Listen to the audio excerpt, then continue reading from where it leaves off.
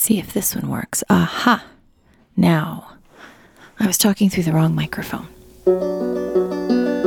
Hey there, I am Jennifer Elaine Boynton, and I'm so glad that you are here for the first episode of the True and Beautiful podcast.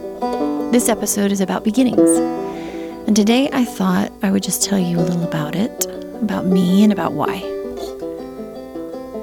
I wonder where you are in your life, what stage of life you're in, what challenges you face today, what decisions you have to make, what dreams you still want to run after,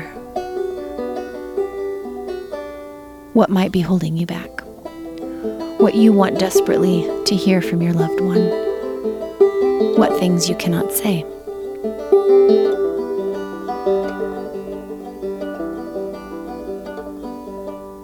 Here's my current space. I turned 50 in March of this year, 2022. In August, my husband Jeremy and I celebrated 27 years of being married to each other. Well, you know how life never stays in one place? It's constantly moving, and we're constantly adjusting and trying to work it out. And sometimes it feels like more of a struggle than other times. Turning 50 is a big deal. It's not bad, it's just big. Like half of 100. It's shocking when I think of it that way. It makes me remember that I had better not waste time. The first time I felt that urgency was when my dad died. It was October 16, 2018. Life and death just smacked me in the face and in the gut at the same time. I was in pain, and I couldn't get any air. The urgency of life was a shockwave that lasted a while. And the low and deep tremors are still with me. I wonder if that's ever happened to you. I wonder if you've ever felt that way. My bet is you probably have. The call to urgency made me look around and ask questions about what I was and was not doing, about how I was thinking or not thinking about my life. And that hasn't really stopped. And that's the context of the beginnings of this podcast. It wasn't even my idea originally, it was Jeremy's. And my connection with Jacob Samoilian of Audiographies, who is my fantastic producer, he wasn't my connection. That relationship started with Jeremy too. And the process has been so slow, painfully slow mostly. Just ask Jeremy or Jacob or my kids or my sister Jo. Oh my goodness, the stepping process has been so hard for me. I mean, it took me about 8 months to decide on a name for this. And the technology. Ask Jacob. I know pretty much zero. I'm an entry-level person, and my learning steps are molasses.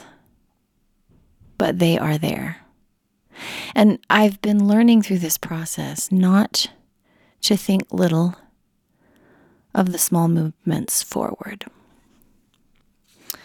Also, another part of this process, this podcast process, is that I've had to battle fear.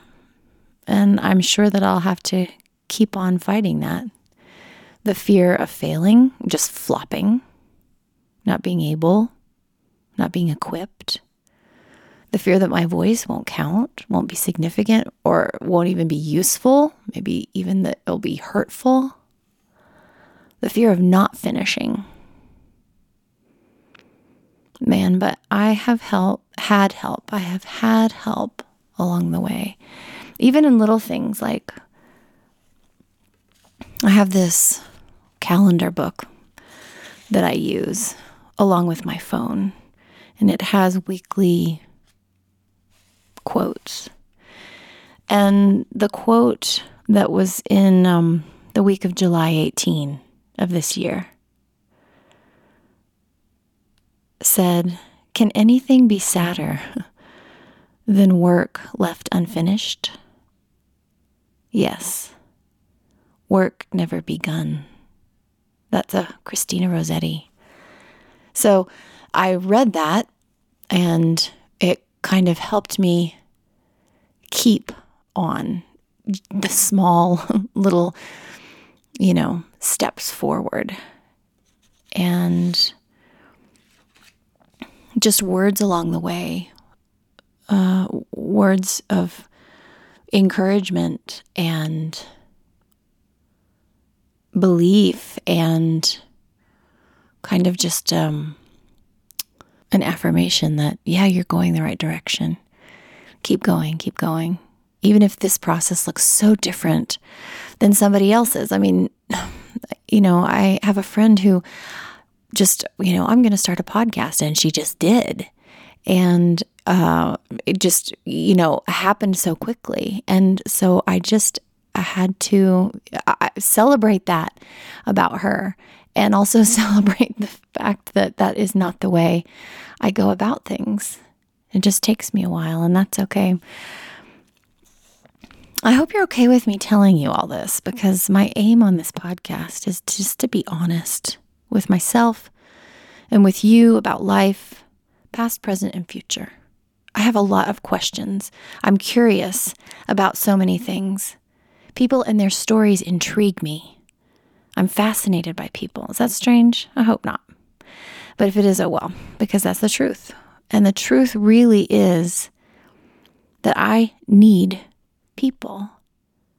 I need to know that I am not the only one to think and feel and wonder and hurt and doubt and struggle and fear and dream and just really wobble sometimes. I need to know that it's not just me, and I am not alone. Do you feel that way? I read a book, I think it was in the spring of this year, called Walking on Water, Reflections on Art and Faith by Madeleine L'Engle. It was awesome.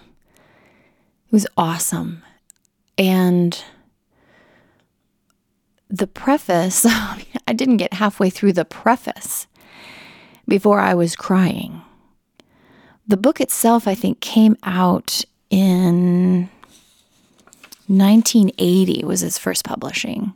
But this preface was published in 2016 by a woman by the name of Sara Zarr, who's an American writer. She grew up in San Francisco.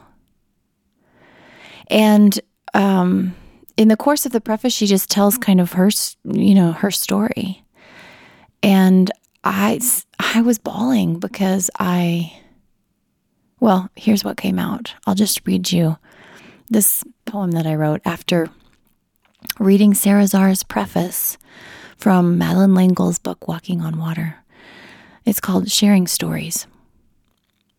I can't help crying. I want to weep. My heart is on the pages. Every word she speaks lays my core out flat, cut wide open. I'm sad because this life is true of her, of me, and how confusing, how stunted, and short-hearted. There's no excuse, and there's no bypassing the pain. But I cry too because you know me, and I am not alone. In my ache to find the way to go about my day until I die of pure pleasure for having finally lived a life inside the beautiful. That's just an example of, somebody who doesn't even know me, but I read her words. I heard her story. She grew up in the 80s too. She's just a little bit older than me. I think she was born in 1970. I was born in 1972. And she had a similar story about her, church background, her upbringing. And I just connected with her. And it was powerful. It was a powerful moment for me. I have a friend, speaking of stories and people's stories and how powerful they are, even if they are, different than yours, even if they, experientially don't parallel yours or mine. I have a friend who's 87, And the first thing she told me about herself was that she had fostered 104 children in her lifetime. Oh my word. I mean, who does that? But the more she told me about her childhood and her experiences, the more I understood why loving children is her life's work. And I'm telling you, the more she told me, the crazier it got. Talking about life work, I have a friend who started a safe house in the Dominican Republic to enable women to get off the street. I mean, how did that happen? How did that happen? I know a woman also who's from Africa. She came to the U.S. when she was 30 or maybe 31 after her mother died.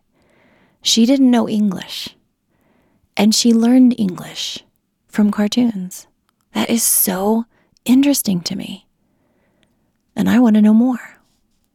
So on this podcast, I'll be honest as best I can in front of you, and I'll have people over to talk about their amazing and hard and beautiful experiences, and I'll tell you my story, and I'll talk with Jeremy and we'll tell you our story, and I'll do my best to just share life with you, because I think I'm not the only one who needs company and community and help and a hand. And my goal for this podcast is that through it, we are all inspired to hope and to have courage. I'm hunting for truth and beauty because I need it. And if you do too, then awesome. We can walk together. So, I will see you next time on this podcast, True and Beautiful. And in the meantime, hunt truth, hunt beauty, have hope, and take courage.